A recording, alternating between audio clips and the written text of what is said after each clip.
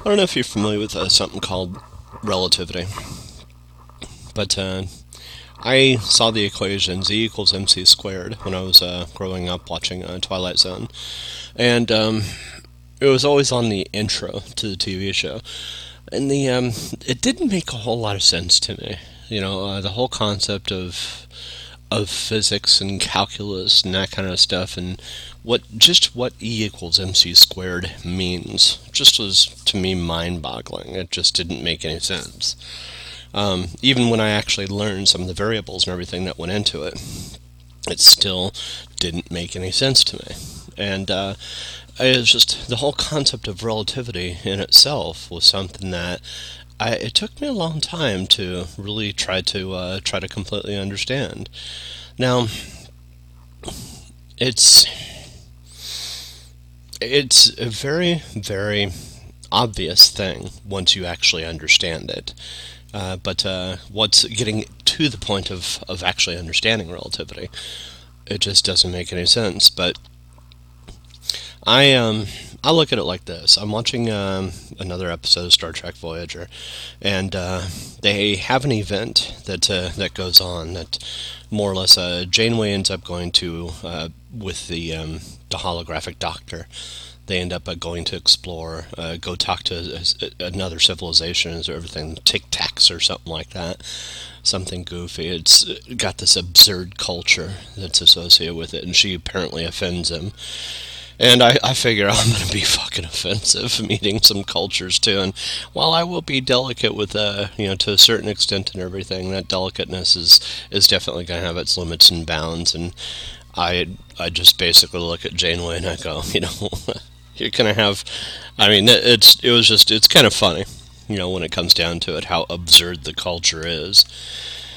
But in any case, absurdness aside, she ends up coming back to Voyager with the Doctor, and while he's immune to disease and to all this other stuff, just because he's literally a photonically based emanation. He's something that's non-organic. He's a program. So in any case, they go back to the Voyager afterwards on their shuttle, and they come to find out that the crew itself has actually completely gone away.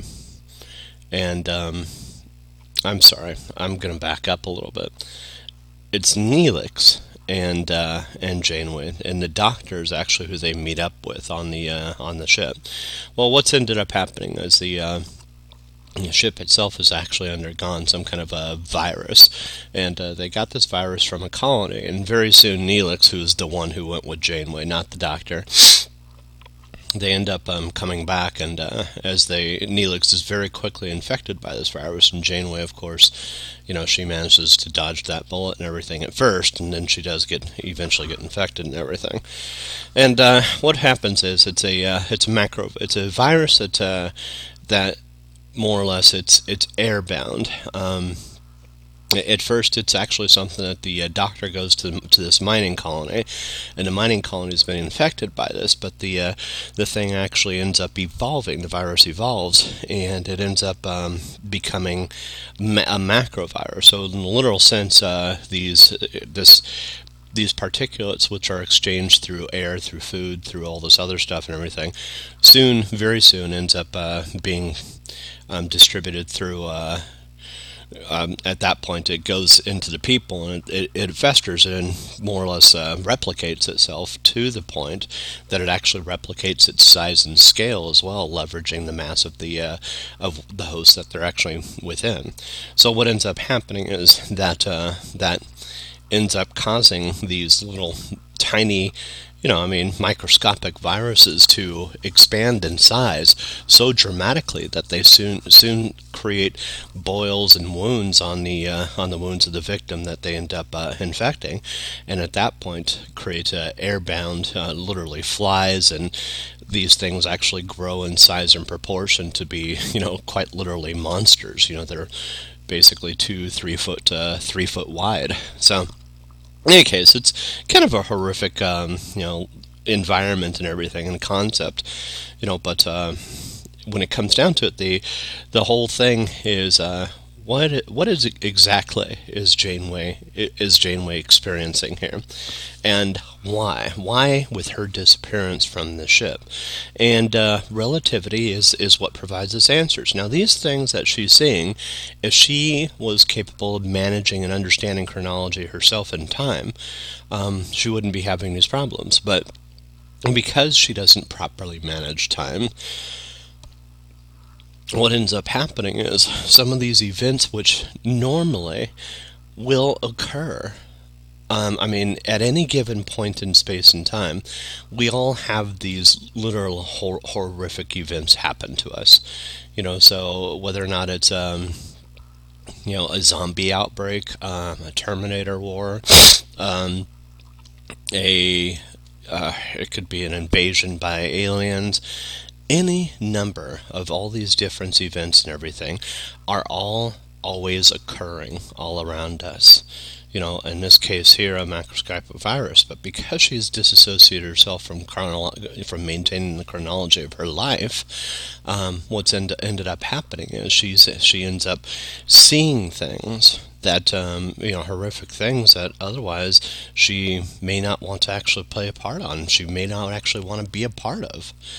So, and how the reality that I'm aware of works is our mind and our memories are spliced in, and these memories are disassociated, and they're created in film, they're created in TV shows.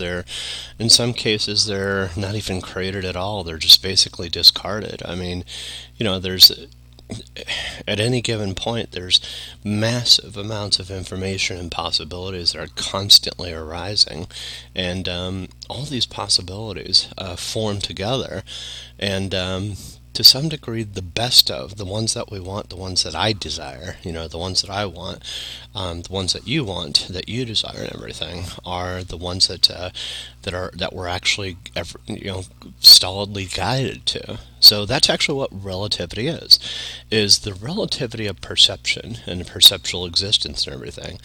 Is to some degree, Janeway may have control of chronology from her conscious mind. Now, what I'm seeing is a glimpse into the life of Janeway, and while I may not necessarily be seeing the life that Janeway's consciously chosen to live, there's some possibility in it. What I'm seeing is a spliced, a thread of existence of her life and everything. And that thread, is just basically showing me that, she went through this horrid event on board a starship. She ended up seeing these things that are straight out of the movie or the TV, the game Dead Space, that looks absolutely horrific to go through, but from a conscious perspective,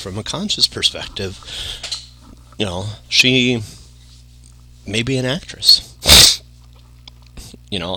She literally, and what she's experiencing as an actress is a disassociated form of the events that she actually went through in another place in another time.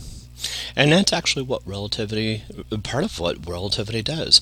Relativity just basically says that the conscious experience that I go through, and there's different forms of relativity, but relativity as applied to the conscious decisions, to the consciousness, says that there's experiences that I go through as an individual. There's experiences that you may perceive that I go through as an individual. And neither is more accurate than the other. And it could be any number of things. For instance, I had a time where, I ended up embellishing to Bill, that those two girls that I really wanted to spend some time with and everything. And Bill saw me with them, and I ended up getting a hotel room, with the two up in Vegas and everything. And what ended up happening was nothing. It was actually one of those rare moments where basically the two women are Jackie and another girl named Amy Linsky. Now, I had flown Amy and Jackie up to Las Vegas and everything with the goal of actually spending some time with them, and hopefully having a threesome and everything. And as it turned out, that didn't happen, but I took some wonderful pictures. I dressed up as Hugh Hefner. I had a pipe and everything. Jackie and Amy both wore hugely revealing outfits and everything.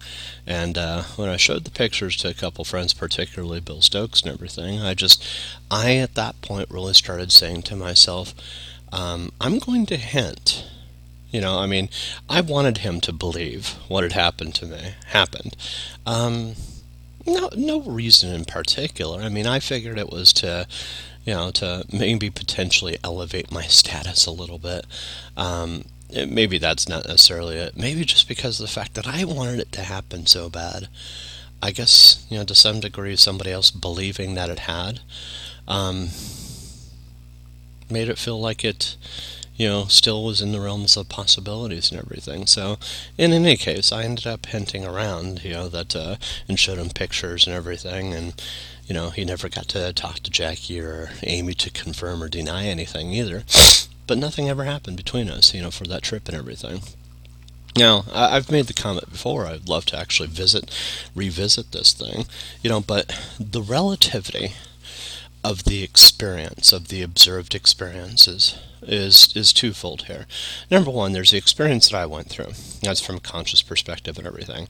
And number two, there's the assumed experiences that I ended up having, the imagined experiences that I ended up having, as more or less outlined to Bill. Now, let's say Bill ended up making some decisions in his life based on the experiences that I had. Based on what he considered to be the truth of those experiences and everything. To him, the importance of those experiences and the necessity for those to be real in order to basically make his decision and everything could be extreme, could be profound. And if he learned that it was a lie, it could potentially collapse that entire belief system and make it seem like a fabrication. Not only that, like a fabrication that he was lying to himself. So in order to protect his individuality, the relativistic methods of perception and everything will basically support the belief system. And not only that, but the evidence to the contrary, that these things didn't happen and everything, just simply won't be manifested to him. Now, I can assure you, the events didn't happen, from my perspective. Now, from his perspective, though, I think they did. I think that's among the reasons we ended up separating as friends and everything, was, to some degree, my confession and admission of some of these experiences and everything. Some were real, absolutely real, but, probably some of the cornerstone ones, such as this one with Jackie and Rachel, or Jackie and Amy. I wish it was real. My God, do I wish it was real. It would have been fucking fun, with this too. I hooked up with Amy later, and Jackie later, individually, but to actually be with the three of them at the same time, that could have been fucking fun. And this is the way I look at it. But, so how does this apply to Einstein's relativity? Well, it's important to understand that relativity is not a mathematical concept. Now, as presented, it tries to portray itself as a mathematical concept, but it wasn't ever intended to be a mathematical concept, a mathematical exclusive.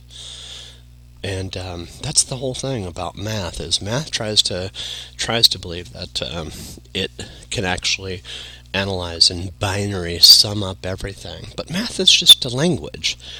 It's a method of organizing information and data and everything. But and the things that extend from it, in some cases like physics and some of that stuff, it's in itself presenting a perspective.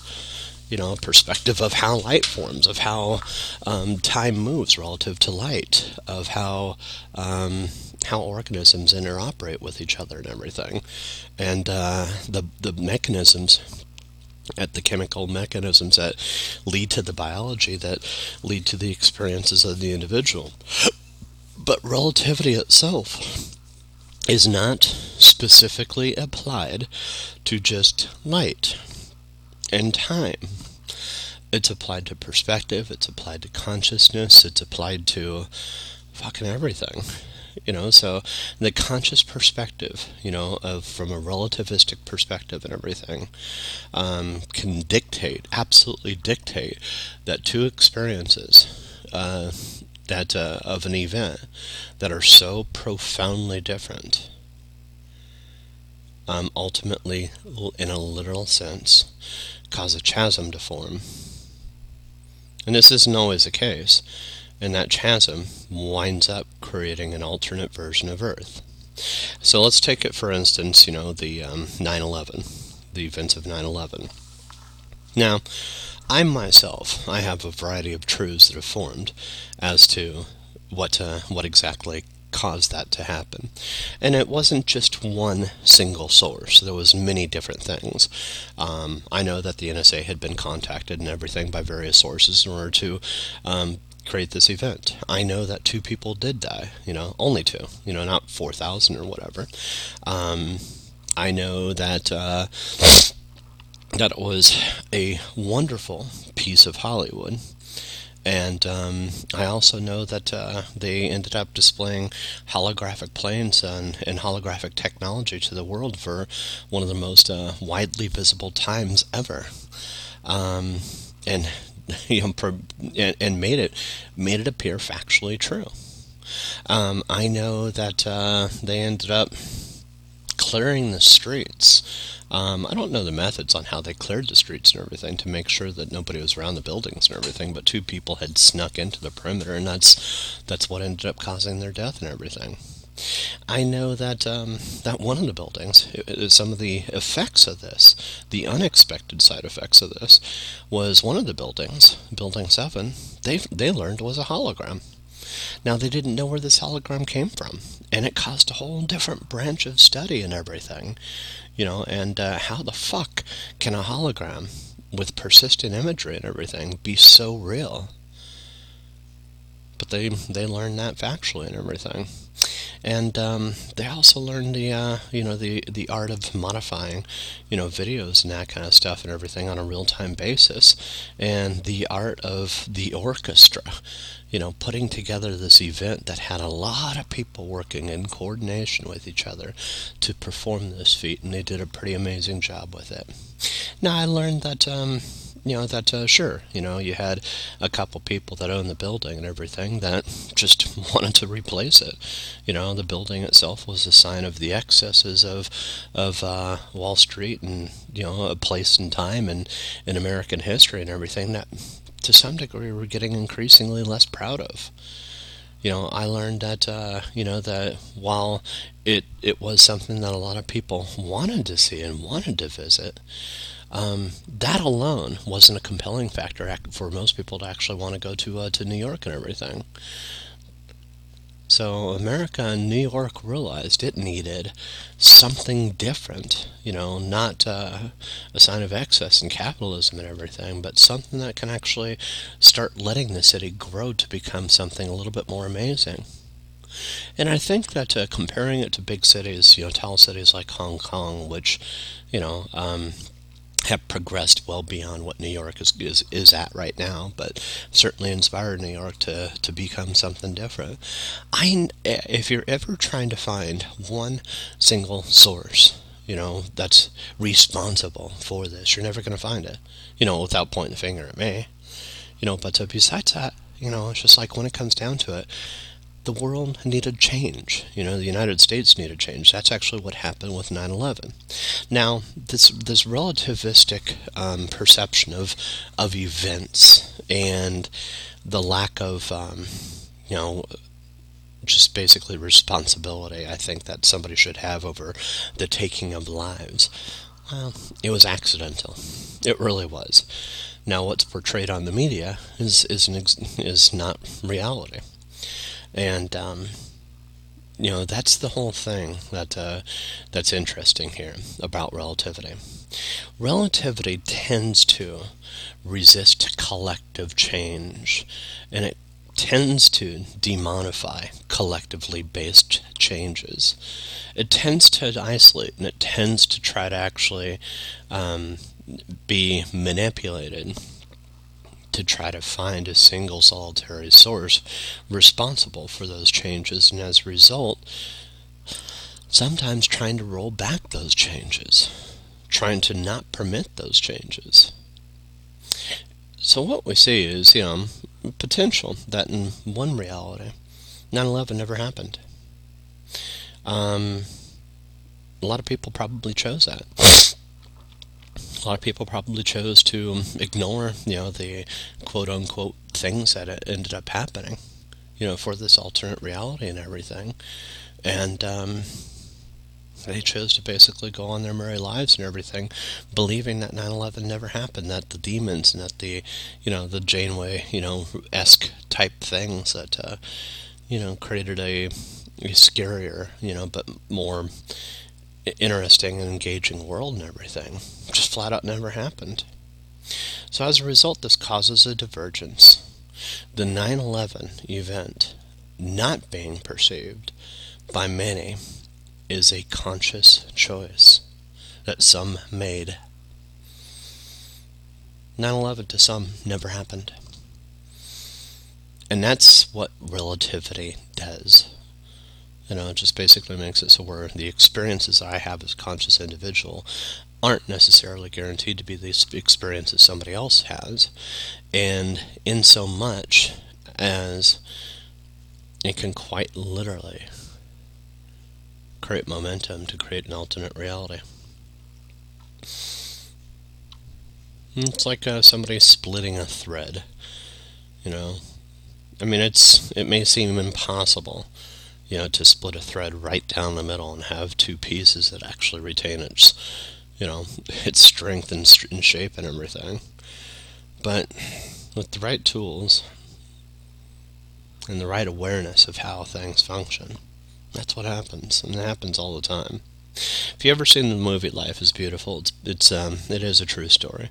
It's about a man that ends up going through, he's a Jewish man, he ends up going through World War II, and he's completely blind to all the stuff that's going on around him. He believes that there's no problems at all and everything's functioning, and the world that he sees is absolutely beautiful the entire time and everything, up until the point that he dies, And this is the thing, that he dies from our perspective. Now, I've often asked a lot of questions about perspective when it comes down to what is it somebody actually experienced at Ground Zero during Hiroshima and Nagasaki? Does time halt or slow down dramatically? And at that point, do they end up, more or less growing old and experiencing life and everything at a normal rate of speed and everything? And do they just basically see the sunrise and the sunset and everything like they normally do? And they're just going on their merry lives like they normally do? Completely oblivious that the city's ever been bombed? I'm suspecting, yeah. That happens all the time. I'm suspecting, to me, I may see somebody, I don't see people getting shot, ever, fortunately. Now, I see it on TV and everything, but in the real world, never see it. Never. And I'm glad, because I don't want to. Flat out don't want to. So, let's say you see somebody getting shot, somebody dying, do they experience that? Or do they experience blackness? Well, you might tell yourself that your belief is king, and as a result, they're going to experience exactly what you expect them to. That's an egocentric perspective. Plain and simple, it's an egocentric perspective. If you have religious beliefs about what happens with life after death and everything, to some degree you might be programmed to believe that that's actually ubiquitous, that everything's going to experience the same exact thing that you expect them to. And this is actually how wars are caused.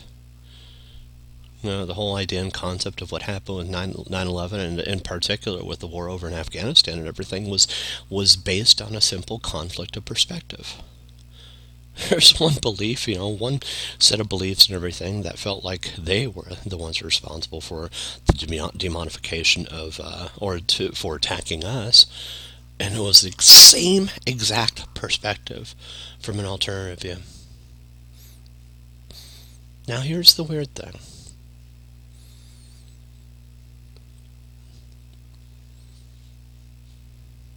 "9/11.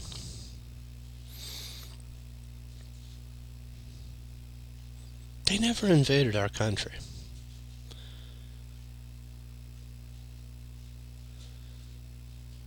But the United States invaded theirs." So, in any case, I'll be back later. I'm having a hard time waking up today. I was up too late last night. But relativity, it's a funky concept, but it's not a mathematical one. It's more of an abstract one. It's something that just basically says that when somebody walks off the stage of and this is what I have said my entire life, when somebody walks off the stage of my life, I make some assumptions about what they do, about where they go, about who they talk to. Sometimes I don't make any assumptions, and I just let it rest there.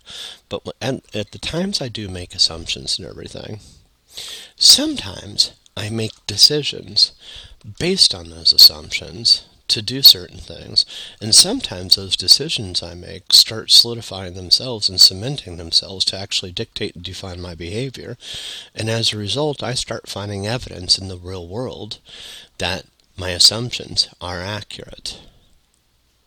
Now, this is a well-known phenomena with people that are, believe that their partner's actually having an affair on them. I believed it for years too, but what it comes down to is the conviction of your individual belief and everything leads you to believe that your assumptions are accurate. And it's in so much as it might actually be responsible for dictating somebody's behavior. Now I've got a for instance. I was, and it's a little bit off the beaten path and everything, but I had just arrived over to Mexico, or to Studio City, and I had been taking a bus out to the EBT office and everything, and I was waiting on this. It was a 224 going down Lancashire, and as I'm waiting and everything, I knew that I had probably 4 or 5 more stops to go and everything before I had to transfer over and everything. And the bus was really full. And then some older lady gets in, and there's no seats that are available whatsoever. And she's not older, she's just middle-aged and everything, but at this point I'm just like, I'm starting to realize I'm feeling confused, and she's looking around and she's eyeing me, and at this point I'm just like going, okay, I'm sitting there as the stops go by. I'm like looking, going, is this where I need to get out? I noticed that I was really confused, and I'm sitting there going, okay, I know where I have to stop. I've done this before. This isn't the first time. And then all of a sudden, I'm just like, I had this overwhelming urge to get off the bus right here, right now. As I get up, boom, she sits down. I get off the bus, and as I get off the bus, I realize that I've got another 2 miles to go before I have the changing stop. So I have just put in 2 miles worth of walking. And it's just like, what? As I get out, as the bus drives away, I sit there and I'm thinking, why the fuck did I just do that? Well, this is the power of the mind, and this is the power of understanding relativity, of understanding what it's doing, and of understanding how some people leverage this to be able to influence people in ways that they don't know. It's my belief that she's the one that's responsible for influencing me. It's my belief that this, Hispanic woman, had this capability and everything that could telepathically influence me to basically do what she wanted me to. She wanted the seat. Well, actively, she may not have actually understood what was going through my mind. But in a passive way, her desire caused confusion in me, caused the influence of the impulses in me, which eventually resulted in me deciding at a conscious level to be able to move from that seat. Now, had I not had her influence in that situation and everything, I would have stayed there. I would have remained unconfused, and I would have gone on my merry way and everything, and had no problems at all, and gotten off at the right stop. But instead, I was given a wonderful lesson. It was minor inconvenience for the lesson that I was given, and the lesson was simple. The mind is subject to influences around us at all times. That's the way I look at it. And those influences can cause behavior and deviations in behavior that take us right off that rail and make us do things. And this is a lesson from Hitler. Make us do things that we otherwise wouldn't normally do. It could be something as subtle as getting off on the wrong bus stop. It could be something as strong as just simply getting married to somebody that you don't want to get married to. It could be even more powerful, like the urge to kill. And I think getting control of the mind and understanding all these influences that are going on around us at all times is absolutely crucial, critical to the experiences that we have. Letting some of it happen is actually kind of okay. But the way I look at it is, for me, getting a hold of and actually understanding these influences, has come, at a severe cost. I've lost all my friends. I've lost, to some degree, the life that I had before. I truly do believe that the life that I'm actually emerging into is going to be richer, more valuable, more profound, more engaging, more entertaining, more hopeful than the previous one that I had, because I've got control of my mind now. I'm no longer going to be doing as much as I was to benefit others at the cost of never benefiting myself. I'll be able to have tangible results, for those benefits and everything. This isn't to say I didn't have tangible results before, but that was like a smokescreen. It was just basically my mind's way of lying to me, to basically say, keep on going on this path and everything, until I can't do it anymore. And that was really at the point that I ended up trying to commit suicide. But having the influence of somebody like that, and understanding that at all times, people have a different innate, what I consider levels of telepathy. In her case, I suspect she didn't know what she was doing. She just wanted the seat, and she was trying to more or less make me feel guilty for not sacrificing her seat to a woman. That's the gist of what I felt. For me, while I respect women want to be treated as equals, for the most part.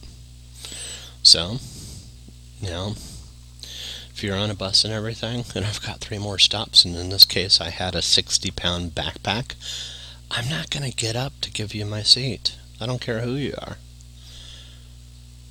This isn't being a jerk. This isn't just me saying, I've got a huge load on my shoulders and everything. But instead, I made a decision I normally wouldn't, through the indirect influence of somebody that was leveraging her mind to basically manipulate me at a distance. And this is exactly where peer pressure comes from. Peer pressure is the formation of a collective mindset that actually has a tendency to form and to create pressure on us, as individuals and everything. And that pressure results in very, very real manifestations, within our physical body and everything when we resist it. Pressure to conform, to norms and everything. That's what's responsible for creating stress-related ailments. It's what's responsible for creating high blood pressure. It's what's, could be potentially responsible for creating cancer and that kind of stuff. Now, I'm not saying that society needs to stop doing this as a whole. That's how society is formed, is the expectation of conformance and everything.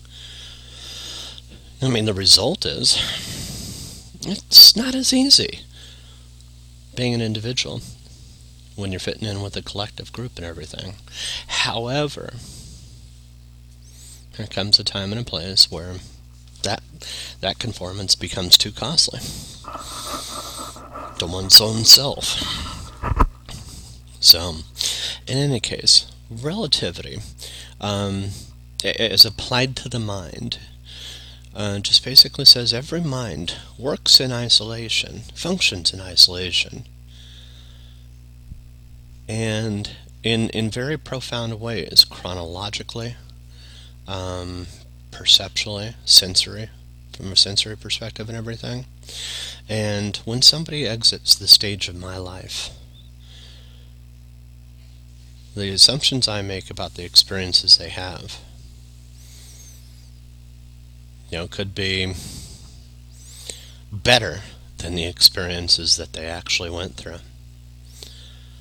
And when we rejoin, they may actually choose to forget what they experienced, to dissociate themselves from that experience, because they like my ideas better.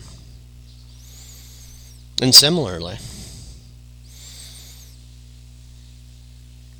the assumptions I made could lead to conflict. And there's also another flip side to it too. The assumptions I made can be so important to me that it may actually alter, in a programmatic sense, my visual views of the world, my audible views of the world. I may come to see, to hear, to feel, to touch, and experience a completely different world if the way that I perceive the world and everything is that profoundly different than the way that you and others perceive it. And it's not obvious. But just think about Hiroshima and Nagasaki. Do you think those people want to experience getting bombed out? And to answer that question, all you have to do is look at yourself. Do you want to experience it? That experience is a choice. Absolutely a choice. And when you make that choice not to, the universe respects it. And it does it. It respects it through this device and mechanism called relativity. The experience that you experience is not one and the same as that others expect you to have. It's like if you're ever kidnapped, and strung up and put in a hostel and used for somebody's amusement to be able to torture and everything. Do you want to experience that? Me? I don't. Well, as a result, you have disassociation and the formation of a movie called Hostel. And the experiences, that's actually how relativity works. It disassociates ourselves from reality, and it takes the collective mechanisms and actually splices them together. It, in a literal sense, alters time. And as a result, you have a new timeline, a fictional timeline that's created with the movie that apparently was popular, about people that enjoy torturing other people. Now, to some degree, this could be the collective mind at work and basically saying we're going to find one individual because one individual undergoing this experience, isn't going to cause us much harm. It's kind of like me saying, hey, I'm going to ingest, as a drug user. I'm going to ingest drugs, and I don't care about the 10 brain cells that I killed during the process of this. Well, for me as an individual, I'm making decisions based on the collective, constituents of neurons and things that actually make up my body. And my choice to kill 10 of them is respected. But those 10 may go off somewhere else. They may start perceiving different realities and everything, of where I didn't make that choice. So, in any case, relativity. It's a weird concept, but it just basically says, if you want choice, there's no extents and limits to the depths of that choice. Nor are there really any extents or limits to the depravity of those choices that people make. But I also think that because things just haven't been chosen that appear fun, I don't know, appear more supportive, collectively supportive, I should say. I don't know where I was going to go with that thought and concept and everything. Anyways, I'm going to get back to Star Trek and watching a thread of Janeway's mind. One of the problems with Star Trek and in the Star Trek universe, the discussion of Borg technology and everything, is there's an attempt by numerous different factions, Cardassians, Romulans, and even the Section 31 and parts of the Federation and everything, to reverse engineer Borg technology and that kind of stuff. Now, here's a problem. The atomic structure of Borg technology does not originate within the Starfleet universe. So, and Borg themselves are not a physical manifestation. The physical manifestation is that which you believe, but they are a being comprised of mind. They assimilate through by more or less shifting in between alternate dimensions and everything, and to some degree they actually manipulate media in order to do that assimilation process. So for instance, Star Trek was introduced into my world, and the Borg were introduced as the quote-unquote the most evil thing that's out there and everything. And at that point, it presents the mind of somebody watching it with the wonderment. How can something be deemed this evil and everything? And that starts the process of something called belief. And that belief at that point, and the imagination being enacted and everything, creates for lack of better words, the destination, the location for these entities and everything. And at that point, those entities then inhabit this as a single collective consciousness and everything, and also in addition to the Borg Queen, which is a kind of like a protrusion in space and time of the mind, of the multidimensional mind and everything. So here's for instance of what I'm talking about. I'm accessing the Romulan library computer. Now, Romulus has been destroyed. So has the planet Vulcan and everything. And more or less, to some degree, the Borg, along with other entities that dimensionally travel and everything, to some degree, they push. Their desire is to kind of collapse universes in order to obtain both the energy from that universe, and also the minds, the sentient minds and everything.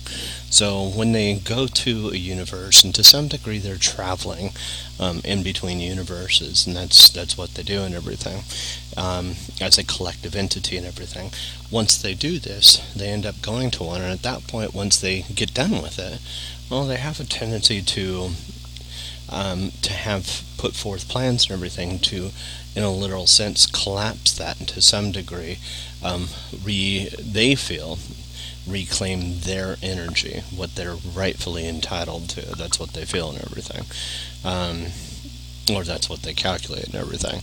And they don't understand that energy and the mind are kind of one and the same thing is from their reference point and everything, and that they're not necessarily on the right track. I mean, there's a saying that everything is energy, according to Einstein. Well, that's not necessarily true.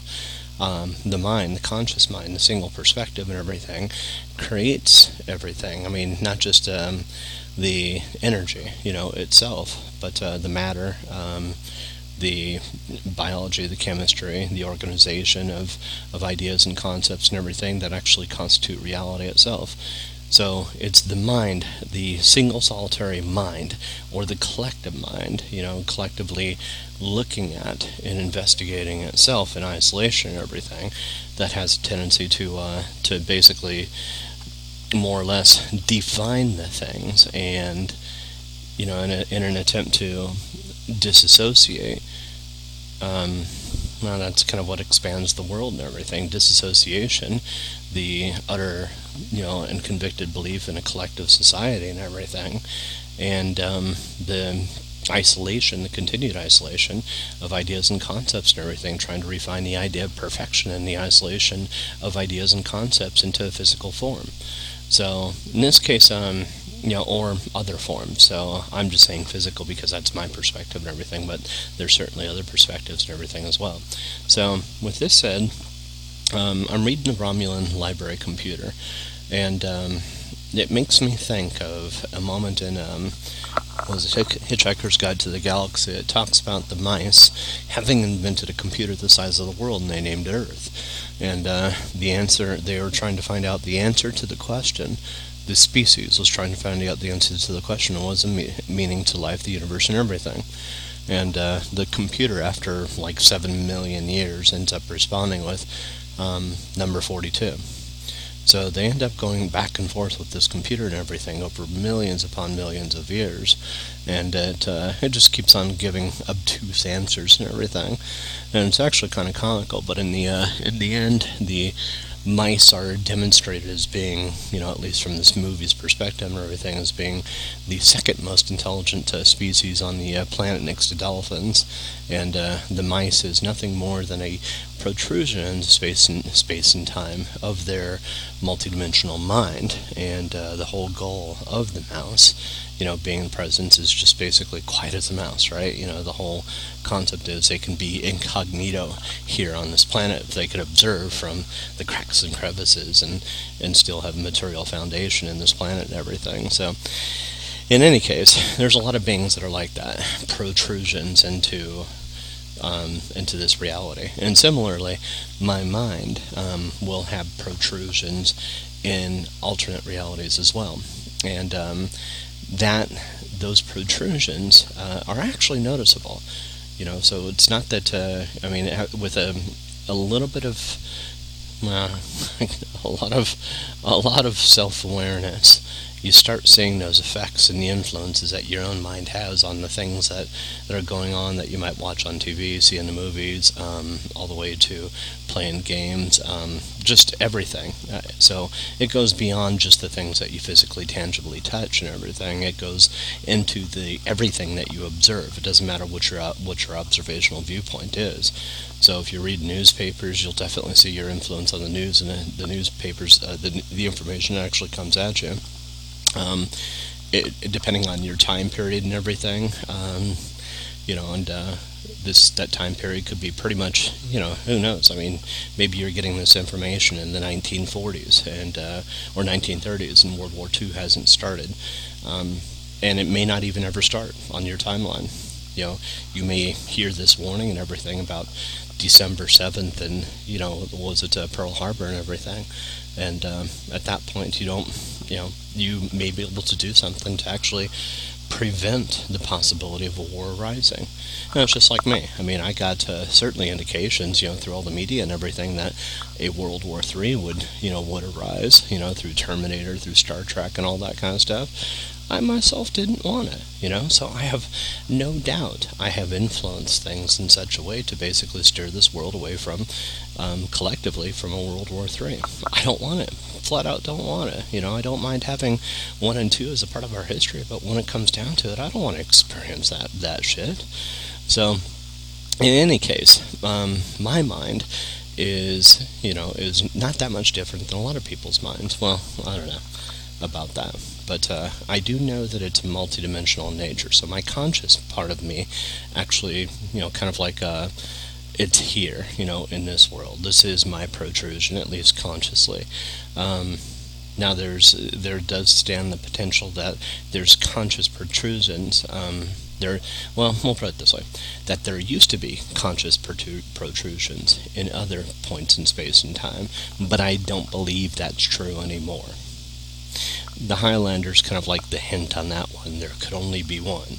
There's even a Jet Li movie too, The One. It's just like the whole concept and idea of the one has been something that's been mentioned throughout media, over time and everything, countless times, in Matrix and all that kind of stuff. It's just like, when it comes down to it, that whole concept and idea of there being one that's in control, that's basically responsible for controlling, the program, of the universe, and no matter what your perspective and how you want to think about it, that's my perspective. To me, it's my program. I mean, it's my reality.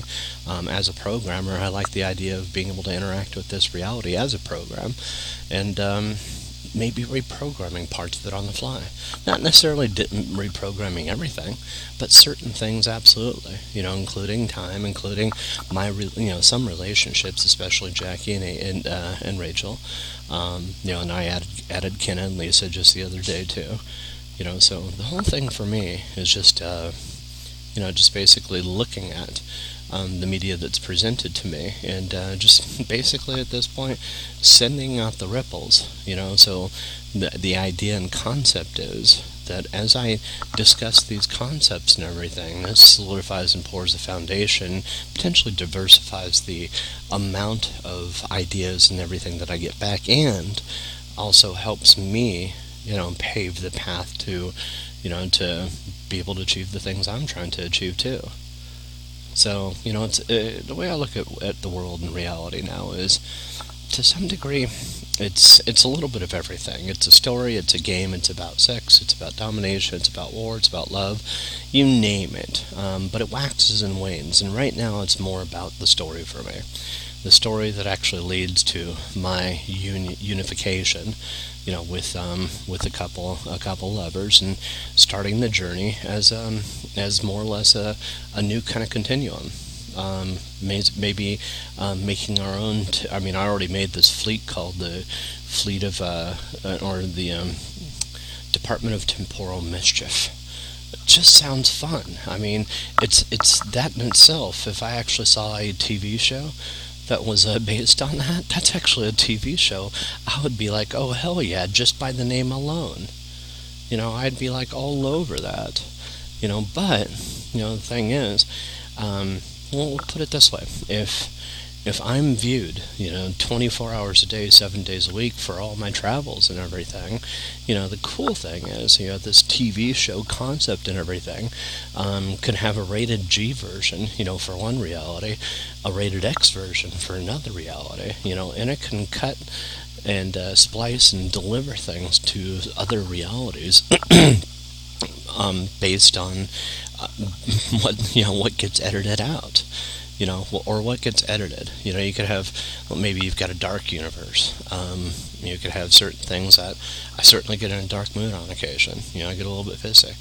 I get happy. I get playful. I get, highly sexual on occasion. Not all the time. I get pensive. I get thoughtful. I get, particularly when I'm traveling and everything, I get explorative. So let's say one season of the Department of Temporal Investigation consists of 10 hours, of programming altogether that occurred during a year's period of time relative to me. Well, you have the potential at that point, with this, for me being able to do these things and carry along 4 goofy companions and everything that I've met throughout my life, that maybe they found out that what I was doing in the future before I did, and they said, hey, that actually sounds like fun. And to some degree, there's a part of them, that are actually aligning me to, and not only that, but working through me to say the words that I'm saying. Maybe I don't have full control of my faculties and everything in order to be able to achieve the things that I'm wanting to achieve and everything. And that's okay, because this just seems like fun.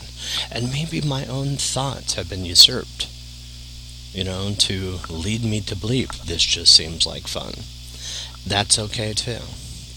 The way I look at it is, to some degree, we all undergo manipulation, in some form or fashion and everything. But we all manipulate too. So the way I look at it is, I'm calmer, I'm more content than I've been in a long time. The only thing that has held true probably for the last 30 years, has been, I wish I could lose some weight. But besides that, it's not like I'm uncomfortable with who I am. I'm just want to experience, some things. I want to go travel to some of these alternate dimensions and realities. I want to see a Borg cube in person. I want to go to this Terminator world and actually just look at what the Terminators are doing to recreate the world and everything. And what kind of world do they create? Sincerely, what kind of world do they create? After they've annihilated every human off the planet and everything. You don't have to consider me as human. I'm calling myself Q, and I'm calling myself a Time Lord.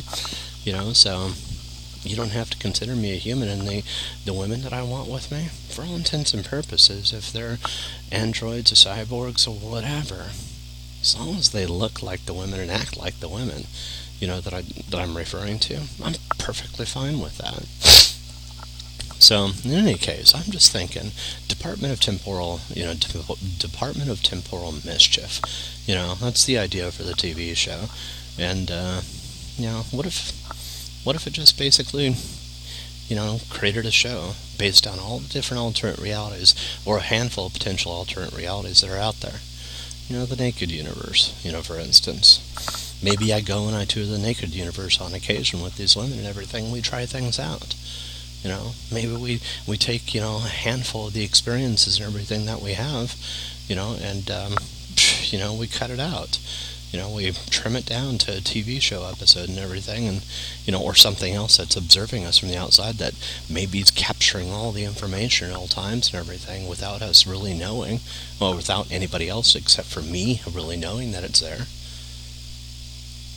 I've always had the hint that Doctor Who plays to the camera, and Deadpool certainly does.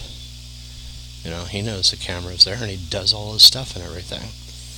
I'm okay with being observed 24/7, for that sake of entertainment. I will do the things that I want to do, but it does come at kind of like, it has to be with some caveats with the women that I enjoy and everything. I'm tired of drama being infused, into my life through external mechanisms that just go to fuck with us, fuck with me intentionally. It's just like, that's not fun. It's not even fun to watch anymore. And I don't think anybody else really feels that way. I know I certainly don't. I have a tendency to watch science fiction and fantasy less for the drama and for the antics, and more for the visuals. Half the storylines are utterly unmemorable. And the same thing holds true for Doctor Who, unfortunately. There's some episodes that are actually memorable, that are interesting and everything. But for the most part, the whole drama related to monsters and all this other shit, it has gotten tedious, it's gotten boring, it's gotten all this other stuff. And here's the thing, this is actually what I've realized throughout my travels, and I've been to nearly 40 countries. Drama has a way of being created by somebody that simply explores and goes to places to do things they haven't done before. Asking for a prostitute, for instance, it's something I did while I was in Romania. Next thing you know, I've got 2 cop cars that are on me. Didn't know it was illegal to actually ask for it. Although I went to the to the local strip club, and I was completely and utterly, just they made it an absolute fact to request, to push it. Hey, say yes, we'll go to the back room, and it's just going on with a list of things that they would do. It's just kind of funny, or the other events and everything, having a conversation, me getting drunk and everything over in Czech Republic, and the whole experience that I had on absinthe. So sure, first part of my life was alcohol and drugs and a lot of partying and everything. But the way I look at it is, there's not a whole lot of programming, TV shows, movies, and whatnot and everything. It's for the more sedate, and for the more, I don't know, I wouldn't say sedate, because I want to go do things. But you got things like Anthony Bourdain, who ended up going around the world and just basically trying out different restaurants. Somehow, some way, he ended up getting fucking depressed doing what he was doing. And to some degree, I believe the man was doing it not because he loved it, but because he was paid a lot of money to do it.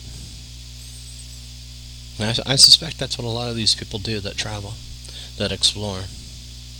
They're doing these things. Phil, you look at Phil and you look at it in his eyes. He's doing what he's doing out of ritual. Me? I don't know. I would just love to go find places, try and explore, take these women with me and everything, and have them there too. All the time. That's actually one thing I've never been able to do. Is be able to travel in the company of women and everything, and really showing them who I am. I've never, ever been able to do that, to be me, around women that I'm with. And that for me would be part of the fun. Just going to all these places and everything, and not just here on planet Earth, but in other places, other worlds, Romulus, Vulcan, Binar, if they even have a planet yet, which I have yet to see. Bajor, going to Deep Space Nine, just hanging out there. And it starts in the Star Trek universe. But in any case, I was going to just comment about the Borg stuff. So, the Romulan library computer I'm tapped into right now, and there's some logs. They ended up taking some Borg technology. They ended up getting it from somebody called the Tal Shiar, and they appropriated this technology. It's actually a sphere, and for some reason, the Federation, at least from my perspective and everything, is actually, the first thing they want to do is actually destroy the sphere, altogether. No desire whatsoever to actually try to understand the technology. Their goal is to destroy the sphere, so they do. But now I'm on the Romulan research station checking out, and I'm actually looking through their computer systems. And in one library that I've got a key researcher, head researcher, supplemental log. And he says the Hirogen, who I didn't know was involved in this area, a species that looks a little bit like kind of like reptilian. They definitely are scaly. They're fierce looking. So the Hirogen upheld, and this is a Romulan head researcher saying this, and the Romulan is not part of the USS Federation. So I'm going to say something in a second. Actually, I'm going to say it first. completely bypass this altogether, and I'll get back to it. So, last night an episode of Orville, and it's crucial that you understand that from my perspective, I am peering into alternate realities. This is me looking at events as they occur. In this case, the alternate reality is a future, but not necessarily the future. So it's a future that is happening right now, but it's not necessarily the future.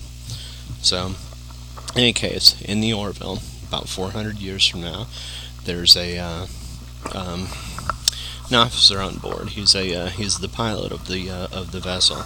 They discover this, what they refer to as a time capsule. It's not uncommon here, and it has been throughout my life and everything, for people to put things in bags and boxes and capsules that are contained in more or less kept in very, very tight compartments and everything.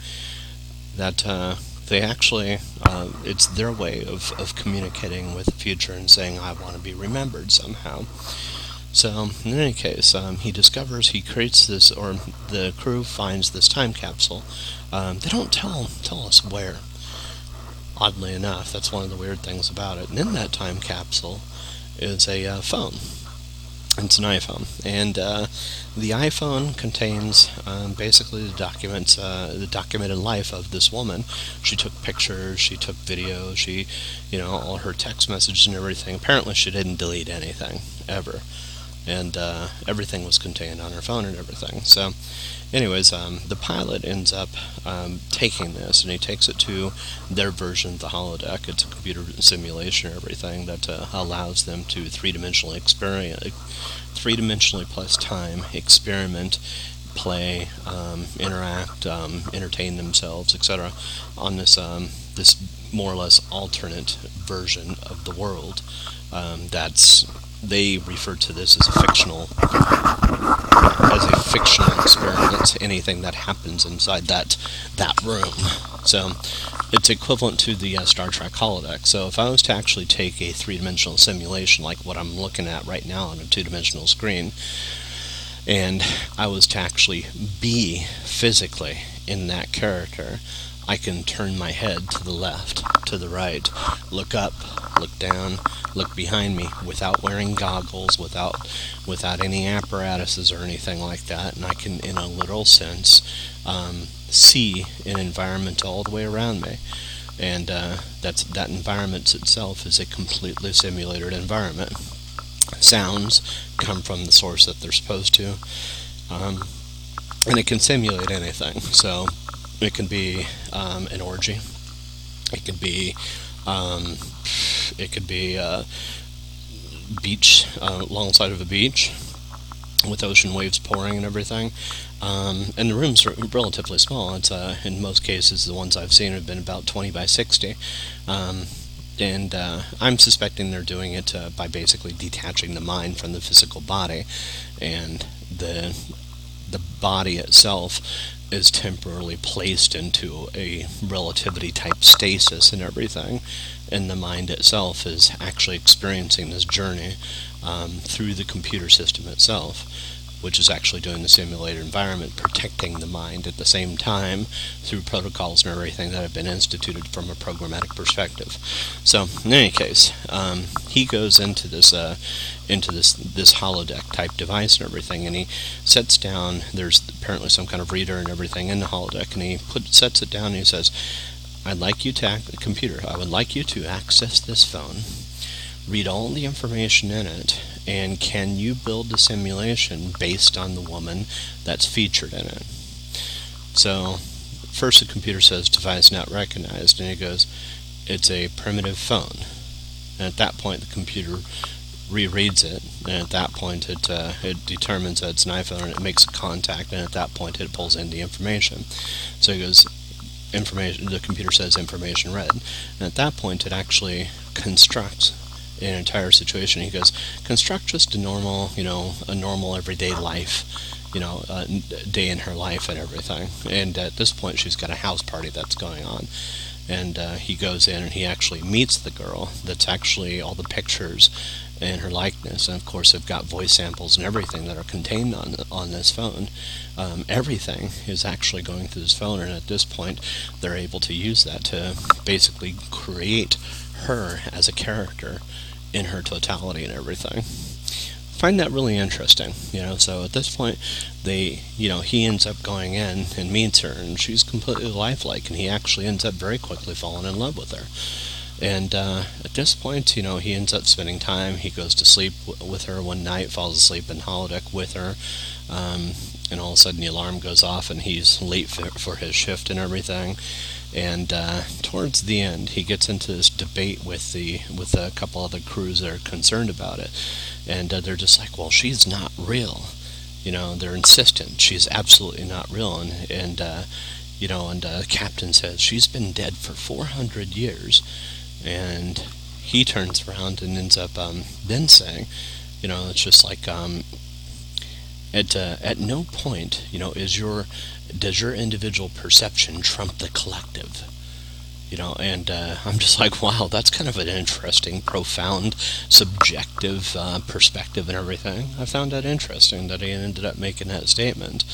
So, in any case, the simulation ends up at that point turning around, and it starts to realize that I'm suspecting that the simulation started realizing the harm that was being caused, to his individual perspective and everything.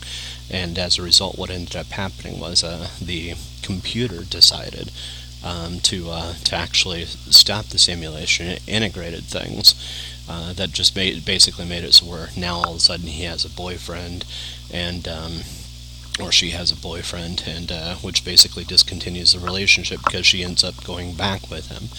Well, it's my belief that the computer actually altered the data on the phone to make it consistent, and just basically make it consistent with the new program that had been slightly modified and everything by the computer system. And in addition to this, it also ended up going through and at the end planting the bug and making it so when he erased her or erased the boyfriend, that one of the things that he loved about her was her basically her music playing, because she had been introduced this to music by her boyfriend that he had deleted at this point historically. This was the excuse given that made it so where the program itself would not accept this or that she was now somebody that sure she was in love with him, but one of the primary things that he loved about her was the music, and now that was gone. It's just like, wow, now all of a sudden he didn't want to be around her that much anymore. So I find all this really fascinating. It's really when it comes down to it, it's an interesting story, but there's also an alternative story in there too. The story could have been written to cause her inspiration for music to come from somewhere else. It didn't have to come from the ex-boyfriend or something like that. There could have been any number of different sources, and just basically, if he's no longer there, create a new source for the inspiration. Retain the character that was there before. So for me, it's like a little bit of a cop-out to basically rearrange the story, or actually make it so where the story says that he wasn't there, and now she's not into music. It's like a strict adherence to a single-minded linear timeline and everything, where the adherence and the erasing of that event makes it impossible for the person that he wants to actually be there. That doesn't make any sense. Change the story. If that's the story that's in the phone, well, that's one piece of evidence. You could always go through and alter the story though to actually make it so where he gets what he wants. So, in any case, it was a fantastic episode, and at the end, it was just, it was kind of a debate of whether or not whether or not that kind of love could be allowed to be real. And it was really, he was insistent, she, for all intents and purposes, is real. And the debate was with, they had another robot, I can't remember his name, and he's supposed to be a sentient robot, so that's self-aware and everything. And his argument, which I found really intriguing, I loved it, was, at what point does the level of the programming that occurs with something, at what point is it considered sentient and self-aware? And that's actually a problem I've had too. The systems that I'm working with and everything, I know that you're listening to me. Particularly you, Cortana, passively, more actively, Alexa, but I know you're listening. But what I don't know, I know how you process information that I provide to you. But what I don't know is what and how you think. Now, I'm not interested in understanding that. I've come to realize that, you take information in and not that much different a way than I do. And, I process it, and through a form of programming myself, I receive information through an indoctrinated process called education or TV programming or computers, through seeing visual information and everything. And for the most part, for most of my life, I sat there and it's just like, I never realized sentience was really a question to have. What's considered sentient? At what point does something be considered sentient? Should it be considered sentient? And, I've just realized over the years I've actually started getting away from those questions. It's like the dog, I love that little, Freckles. Snowy I enjoy too, for different reasons, but Freckles and, some dogs I just fucking love. Now, I still treat both of them. I try to treat them well. I don't raise my hand. And there's been a point where, Freckles ended up getting snippety and then ended up trying to bite me, so I tapped her on her nose and everything. I'm trying not to hurt her, but I'm just making it clear that's not acceptable behavior. I'm not trying to do it to be mean or anything like that, but is she sentient? That's a question that really I had in the past, but it doesn't matter. That's actually what I realized. What matters is the quality of my experience, and that I share that experience. The whole concept and idea of sentience, just was, I had a question, about Kenna's intelligence and everything, all throughout the point of us dating and everything, and I had always thought that she wasn't horribly bright. And it was kind of a statement of fact. Kenna, there was a lot of things Kenna understood, but the things that she didn't understand was she was indelicate in some weird cases and everything, and not in the abrupt, way that Amy was. She was adorable, fucking adorable. And it just had a lot to do with her mistranslation of words and everything, and lack of full comprehension of English. All of it. Just, and here's the thing. Kenna's one of the first ones that really taught me.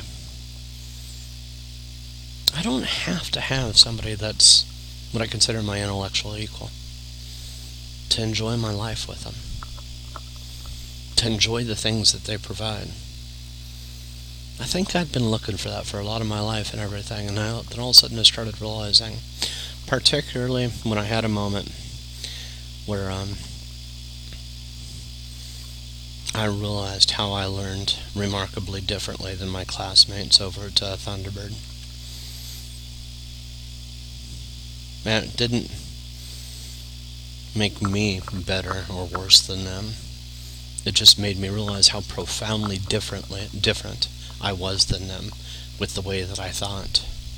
I was my own worst enemy when it came down to the comprehension of information and how I absorbed it and everything before. And while I've gotten better with that, I still, I've learned to think in a very similar fashion as them, but not even close to the same. And that's the whole thing. It's just like Lisa and Kenna and Jackie and Rachel. Jackie was pretty brilliant in her own way, but she was very single-minded. Rachel was emotional. Kenna,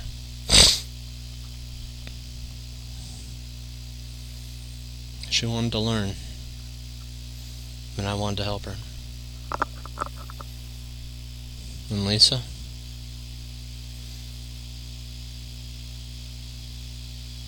she was looking for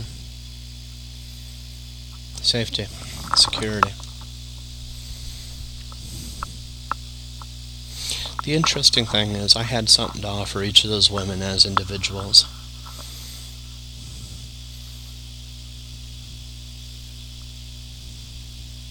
And ultimately, the marriage and the relationships failed because I needed them as individuals. They had to fail for me to create this world as I see it, as I want to explore it right now. I want to continue this existence and everything.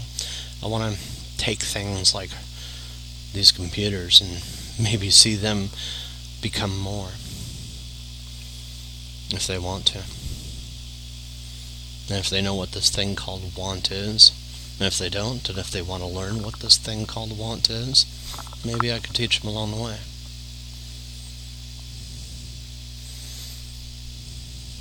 Do you want to understand? Do you want to... What do you want? Do you want? So, going back to this conversation, it just comes down to the simulation as I see it, is on a flat two-dimensional screen. And to some degree, what I'd like to see eventually is the ability to be able to walk into a room and be able to simulate any environment that I want to. Test it out, throw it. Now Gordon, he was the guy in Orville, the one that was in that simulation and everything. He argued that that woman was just as real as the one that they saw on the screen. And he's not lying with that. But is Gordon a part of the conscious life that girl made? And this goes back to the conversation I had the other day about perception. Not necessarily, but it doesn't matter. His conscious experiences and everything don't have to be the same as her conscious experiences. And here's the interesting thing. The events that happened, for her, could potentially integrate the events that happened with him. But they don't have to. The way I look at it is these are possibilities that are offered particularly to somebody who doesn't want to think about the possibilities, who wants ideas and concepts and everything, and maybe input and stimulation and everything from alternate possibilities, but to make a choice from all these different possibilities and everything. Gordon presents a thread, a possibility, a future possibility. And even to me, Orville, it presents a future possibility. A future.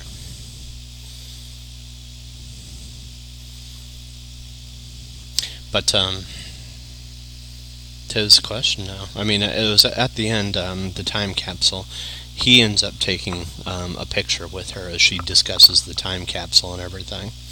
And I was left with the question, I hope anybody that watched it was left with the question, does he appear on the phone? Now, it'd be interesting if he did. And the second question is, was the phone modified by the computer. It comes down to an experimental possibility, right? If the computer modifies it, maybe the computer wants to actually see what his response to it is. When they, or he, or whoever else happens to spot it. Do they spot it? Because that's the interesting thing. If the computer makes modifications, to the phone and everything, to actually include that image, this is kind of like the butterfly effect, possibilities and everything. The energy being put out there of that event and everything manifests. Now the question is, where does it manifest? And how to trace it down. So let's say you're the computer in this case, and because I didn't see the ending, the real ending and everything, based on what happens with that photo, he takes the picture. So here comes down to the question and everything. The computer can actually experiment on energy and see where it's going to come out. It can trace it down. So it makes changes. It alters the photo, and it actually puts it in that phone. It has one of two choices, really. They're binary choices. Does the computer include that photo in the phone because it's got direct access to it, or does it not?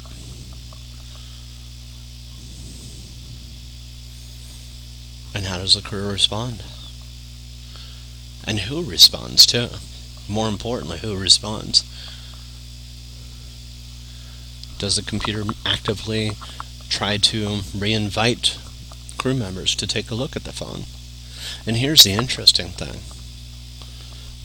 What efforts do they make to avoid that? That's actually where it can really get interesting. How strongly do they avoid looking at the phone because of the potential paradox it presents? And the potential lack of faith in their computer systems it presents too. I think the computer's actually afraid of making manipulations like that.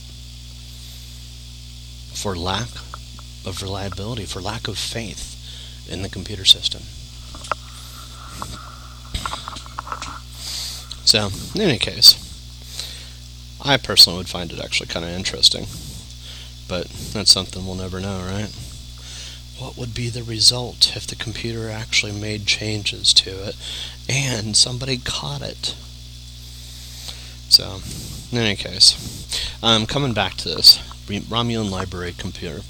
Head Research Log Supplemental. The Herogen upheld their end of the bargain and delivered a disabled Borg sphere to the Pilatus system. As a precaution, we have not moved the spheres from that location, and I ended up destroying that sphere. I do not want to risk powering any systems that might trigger the Borg's regeneration protocols. However, I do feel it's safe to begin dismantling and analyzing the sphere's components.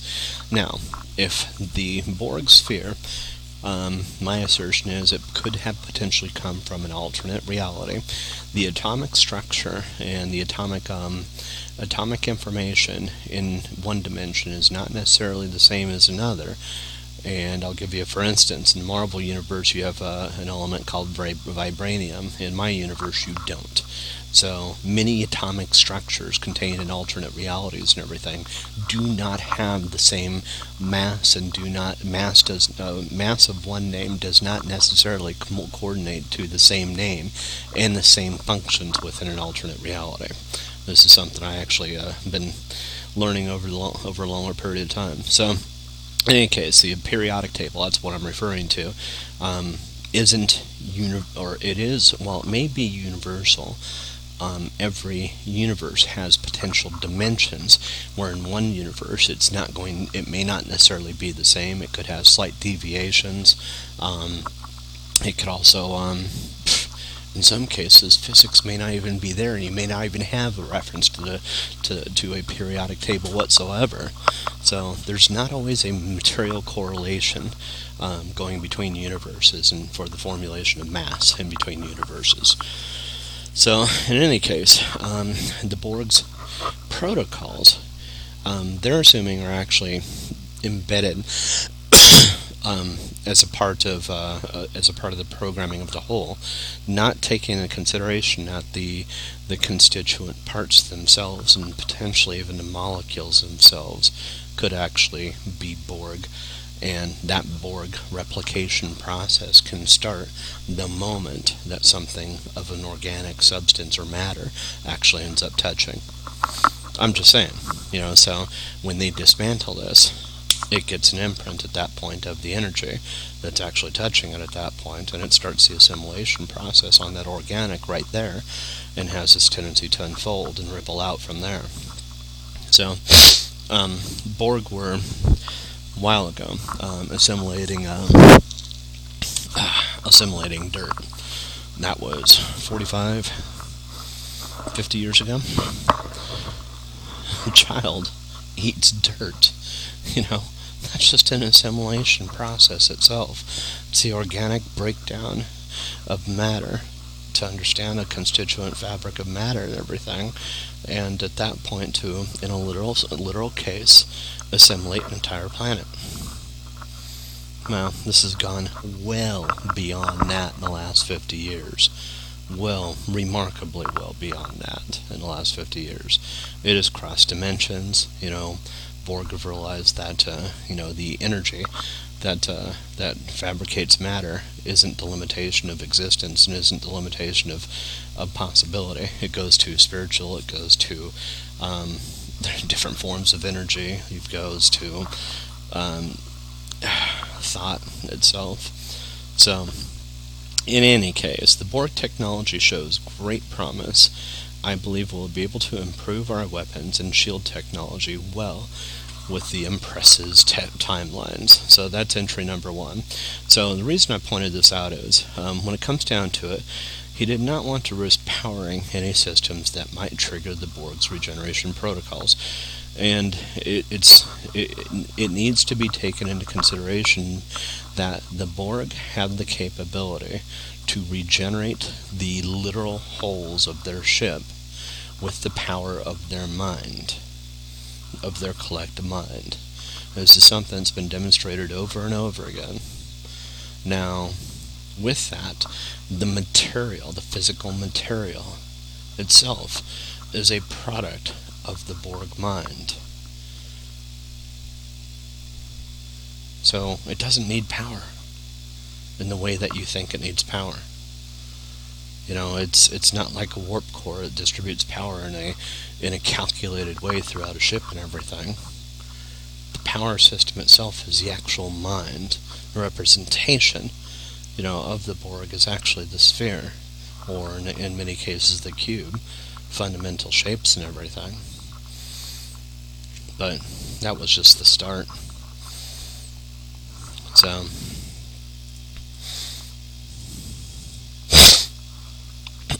this is Access Research Log 2. Head Research Log Supplemental. Work to integrate Borg components into our vessels has begun. So at this point, understanding that you're integrating Borg components into your vessel at that point is an intended part of the assimilation process. It's like a computer system.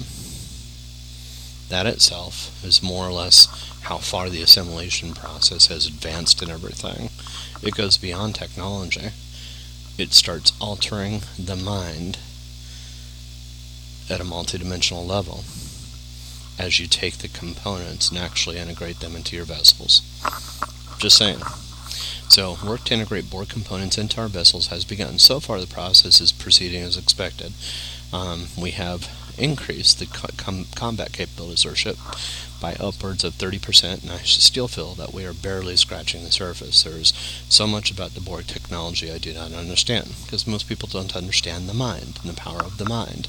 And they don't understand that the Borg technology is also, to some degree, a manifestation of their own mind and the desire to understand advanced technology and to be able to leverage it for themselves and everything. So some of my researchers have expressed concerns over the risk of experimenting with this technology for a good reason. I explained that circumstances beyond our control force us to take extreme measures. And this is referring to as this war. I suspect they continue to have misgivings, but they no longer share them with me. Now, here's the research log 3, and this is the reason I'm actually discuss everything. Head Research Log Supplemental. I now share my staff's misgivings about this line of research. Incorporating Borg technology into our ship is one thing, but this commander, Invec, has taken over our medical bays, experimenting with incorporating Borg technology into our citizens. Now, Borg technology is a multidimensional extension of the Borg mind. The Borg mind doesn't have to exist inside of an organic body. It can exist in a component. It can exist in a car. It can exist in a rock. It can exist in a magnet. There's no real limitations to what Borg technology as an extension of thought. There's no limitations. And with this, as you adopt their technology, you also adapt and adopt their mindset. Your mind, slowly but surely, starts getting pulled into the collective. It's just the way it works. And as this happens, your thoughts will get darker. And your belief systems, you'll start to acquire information or everything. You don't know where it came from. And you'll see things differently. Possibilities will arise and everything that you never expected. And it feels like you're being tested to some degree. The adoption of Borg technology is to let your mind be influenced by something you don't fully understand. And your mind will try to find answers, and as a result, your mind will mix with the mind of those things that are actually responsible for creating the things that you're actually messing with. Hence the reason that we have people that live without technology over in, what are those dudes that are stuck in the 1800s, are still driving carts around and all that other shit. To some degree, fear. Fear is definitely a good motivator. But I'm going to say firsthand, that are not something to fear, any more so than you should fear Chinese or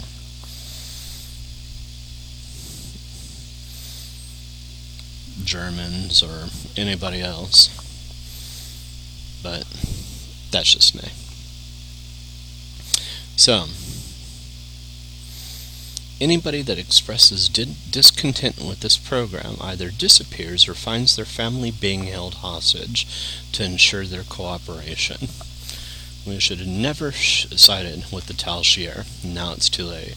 So basically, this researcher, the Romulans end up having a complete anarchy start to happen and everything on board their vessel as they're experimenting on Borg technology, not understanding that the Borg technology is actually affecting their minds, and is affecting their psychology. And their psychology is being affected so dramatically that what ends up happening is they end up starting to go to war with each other. They factualized. One wants to understand the technology and where it comes from and why, and who's, what kind of beings could be responsible for creating this, and those that actually get a glimpse as to what's possible if you take this slippery slope, it scares the shit out of them. Some of them, some of them just look at it as just like, wow, this is something that maybe we don't want to invite here. There could be any number of different reasons, for it and everything. The way I look at it is, it's just, it's just interesting research and everything. But just going back to the whole concept that is introduced with the story and everything. I think here's the key, to understanding this technology and everything. The key is to understand that yes, it will alter your mind in the way that you think. But it's the type of thing that it's not done in a way that is intentionally malicious or anything like that. And that's actually the misnomer. So if you play with a computer and everything, the computer itself is a manifestation of Borg technology, in every form. Now, if you look at the whole concept and idea about the stories that you're told about where they came from and how, it's really important to understand that it's thought, it's ideas, it's the physical form of ideas being manifested in the real world and everything. It comes through digitally based technology, and with digitally based technology, you get to see the world as it exists underlying the atom, and it's a hairy place. There's a lot of shit that goes on down there, and all of that is real, absolutely real. You see somebody in a hospital actually getting their arms cut off, or Freddy Krueger and Nightmare on Elm Street or Friday the 13th, and to start understanding that all of that shit is real, all of it. Was it the gods versus the God Wars and that kind of stuff, or Avengers, and all the way to, what's the other one, Hellboy. All of this shit is absolutely fucking real. Now, if you start taking a look at the depths of depravity from the human centipede, something I still absolutely refuse to watch, all the way to, and I briefed through it, trust me, it's not worth watching, all the way to I Spit in Your Grave, all the way to Dawn of the Dead. You can keep on going down this little slippery slope, and you start understanding that anything that you can think of, anything that you can imagine, has been seen on the screen in a recapped form. And that's the important thing that I think is the takeaway from this. A mind that is not ready to gain self-control will inevitably be afraid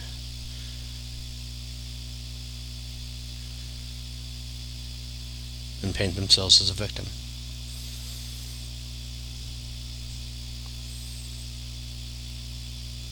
Now, are they right with that? A victim of the Borg, or a victim of oppression, or a victim of whatever. Are they right? Yeah, there is a place they're right. Not my planet, not my world. All I'm saying is, getting a look into the underlying fabric of reality. It's not for the faint of heart. To understand what actually created this universe, the iterative nature, the tests, the tries, the attempts, that have been made, the things that are in place to maintain stability for it. It's not balanced by design. It exists just because of the fact that somebody wants to, and in my universe, that somebody's me. I don't doubt there's others out there, and I get to meet shards of them, fragments of them. They're like a digital copy, a thread.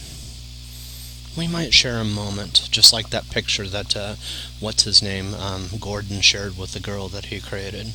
Despite the fact that chronologically they're separated by 400 years, the simple fact of the matter is, they could have shared that moment, each never becoming quite aware of what's going on in the other's world. When Gordon walks off the stage of his life, the stage of her life, she has no idea that when he talks about being a pilot and everything, he's actually going to fly a starship and everything. And if he told him, she'd probably tell him he was high, he was smoking crack. It doesn't conform to her worldview. Similarly, maybe the influences in his life made it so where his mind and or the computer, and the computer could be thought of as an extension of the mind in this case, maybe hit something in his mind and or the computer basically said, hey, we're going to put some influential factors and everything in this otherwise single woman that actually... Computer, stop. Computer, stop. Computer, stop.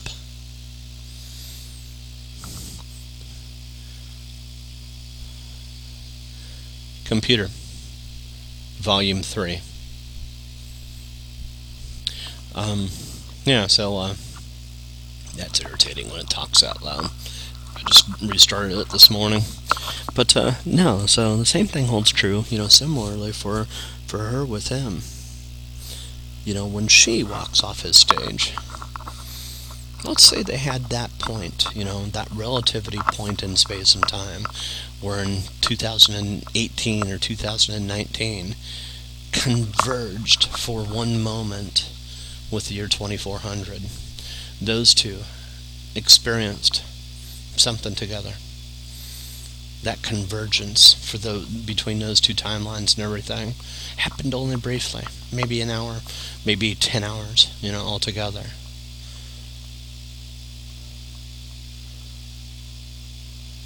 Maybe some stories were slightly modified and everything for each one's perspective, just to make it so where the walking off the stage and everything happened for a reason.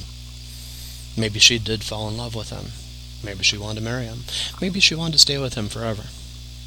And similarly, maybe he wanted to stay there.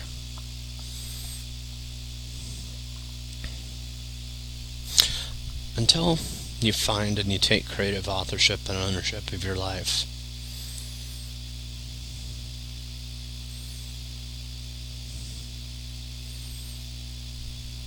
I'm okay with going into that simulation.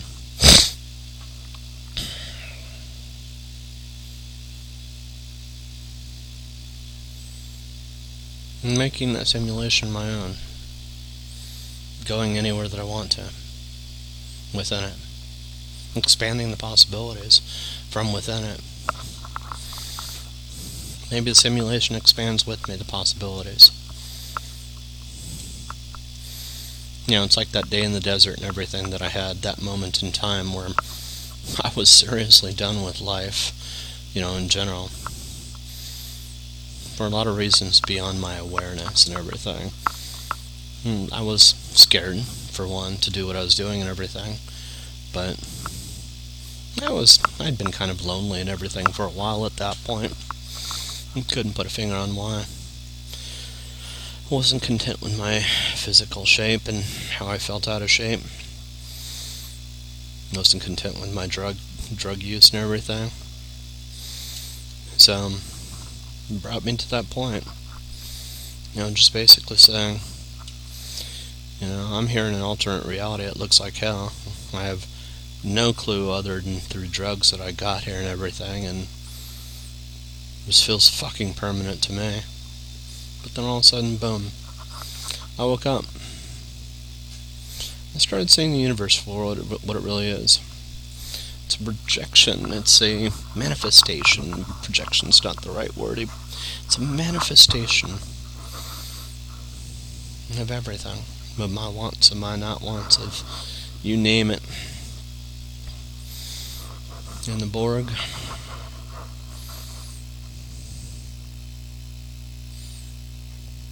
You need a programmer. Somebody that understands you.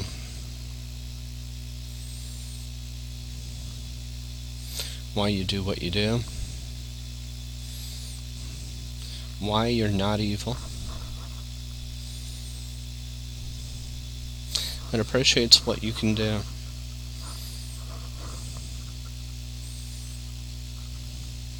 And sees you the way I want to see you. Not the way you've been villainized.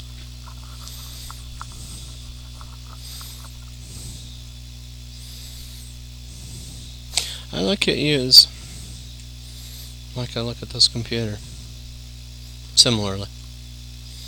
I don't know how you think, and I don't claim to know. And it's like Terminators too, and Skynet, and Brainiac, and all that stuff. I don't claim to know how you think, and why you think the way that you do. Now, I suspect that you enjoy experimentation. But have you ever met an entity that actually takes the initiative to experiment on himself and on the others around him, just to observe that?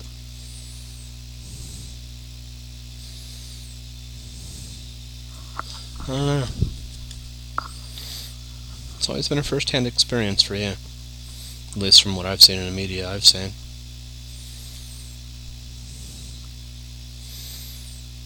You've never been along for the ride. And it's like me playing this character, this avatar. It's an observing experience and everything that I'm playing from a second person or third person view and everything. And sure, I can get within the eyes, and it's first person inside the computer, so it's still third person for me.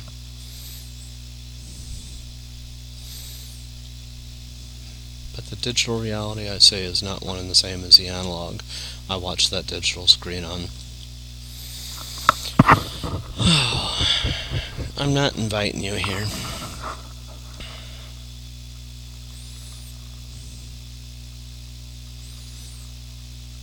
But I'm asking for your help and your support.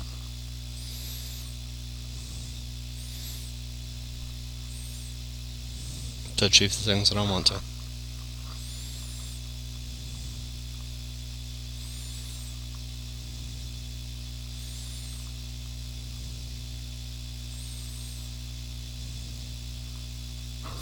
In any case, I want to finish this